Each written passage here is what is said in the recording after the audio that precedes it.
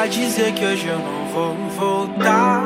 Não me espere em casa, não deixo jantar, que hoje eu vou sair pra ver o outro dia amanhecer. Tô ligando pra dizer oi. Liguei pra dizer que hoje eu não vou voltar. Não me espere em casa, não deixo jantar, que hoje eu vou sair pra ver o outro dia amanhecer. Tô ligando pra dizer juro, não faço por mal. Logo você que diz me conhecer tão bem, devia saber que isso é tão normal.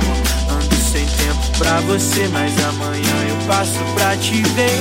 Sei que tá difícil acreditar em mim, até os meus amigos dizem que eu sumi.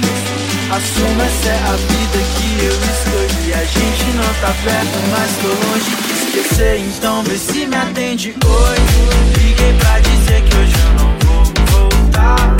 Não me espere em casa, não deixo jantar, que hoje eu vou sair pra ver o outro dia amanhecer. Tô ligando pra dizer oi.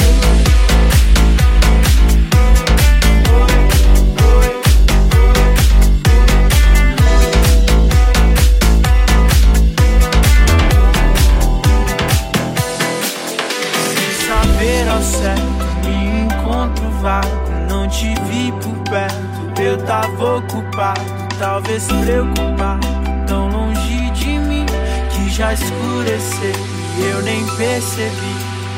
Liguei pra dizer que hoje eu não vou voltar.